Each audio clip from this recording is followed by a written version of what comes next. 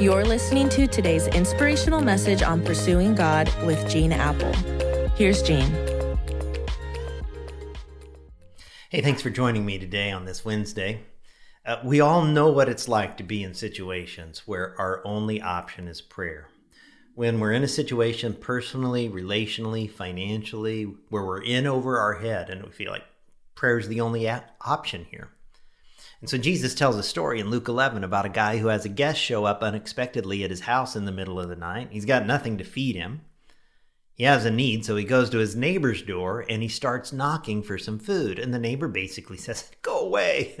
And sometimes maybe because we pray with wrong timing or wrong motives or for the wrong things like we talked about yesterday, we think that's what God is saying to us, and so we just give up. So, well, God's not going to answer. But the guy at the door doesn't give up. And listen, when it comes to our prayers, we shouldn't give up either.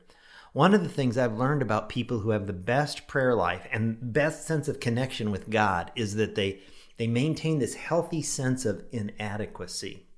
And think about it. This man had to go to a friend. He had to humble himself and said, "Hey, I've got a need that I'm incapable of meeting." You see, prayer is an acknowledgement on our part that we're inadequate for some of the challenges that come our way in life, that we're in way over our head. Developing prayers don't give up on prayer just because they aren't getting an answer. Jesus says in the story, "I tell you, even though the neighbor will not get up and give you the bread because of friendship, yet because of your shameless audacity, he will surely get up and give you as much as you need. So I say to you, ask and it will be given to you. Seek and you will find. Knock and the door will be open to you."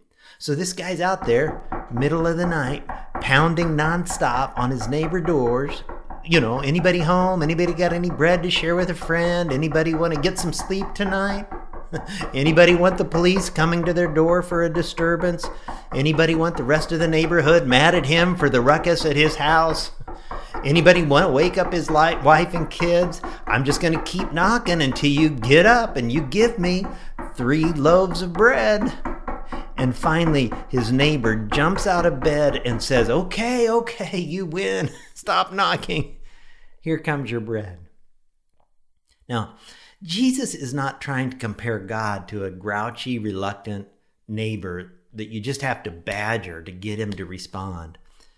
But Jesus is contrasting that neighbor with God, and he's saying, if an imperfect, stubborn neighbor or friend will eventually respond to just your shameless audacity, how much more will a loving and gracious God who wants only what's best for you respond? And he says, if you then, though you are evil, know how to give good gifts to your children, how much more will your Father in heaven, listen to this, give the Holy Spirit to those who ask him? You see, the one thing you always get in prayer, whether you're getting what you prayed for or not, is the power of God, the Holy Spirit, to help you face what you're dealing with today.